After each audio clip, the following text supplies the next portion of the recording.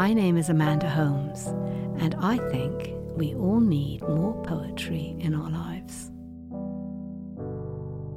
T.S. Eliot wrote Old Possum's Book of Practical Cats for his godchildren, and of course it was given a whole new life by Andrew Lloyd Webber in his musical adaptation Cats.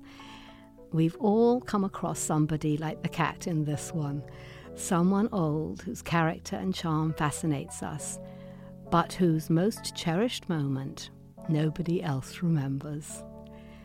Gus, the Theatre Cat, by T.S. Eliot. Gus is the cat at the theatre door. His name, as I ought to have told you before, is really Asparagus. That's such a fuss to pronounce that we usually call him just Gus. His coat's very shabby, he's thin as a rake, and he suffers from palsy that makes his paw shake. Yet he was, in his youth, quite the smartest of cats, but no longer a terror to mice and to rats, for he isn't the cat that he was in his prime.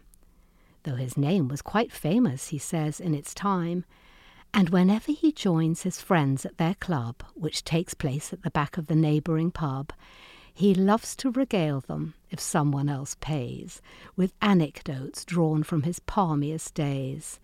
For he once was a star of the highest degree. He has acted with Irving, he's acted with Tree, and he likes to relate his success on the halls, where the gallery once gave him 7 catcalls. But his grandest creation, as he loves to tell, was Fire Fro Rafiddle, the fiend of the fell. I have played, so he says, every possible part, and I used to know 70 speeches by heart. I'd extemporize back chat. I knew how to gag, and I knew how to let the cat out of the bag. I knew how to act with my back and my tail. With an hour of rehearsal I never could fail. I'd a voice that would soften the hardest of hearts, whether I took the lead or in character parts. I have sat by the bedside of poor little Nell. When the curfew was rung, then I swung on the bell. In the pantomime season I never fell flat, and I once understudied Dick Whittington's cat.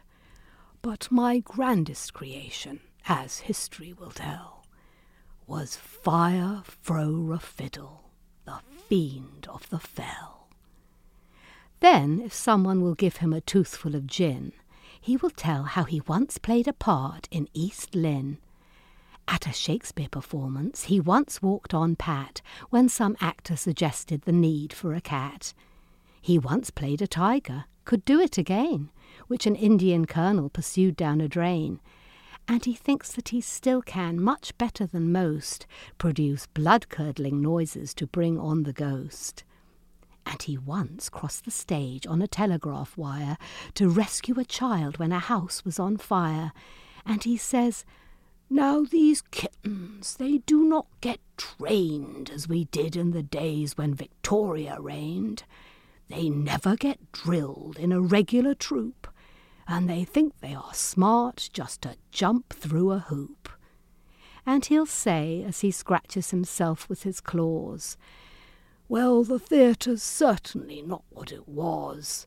These modern productions are all very well, but there's nothing to equal, from what I hear tell, that moment of mystery when I made history as Fire Fro Rafiddle, the fiend of the fell."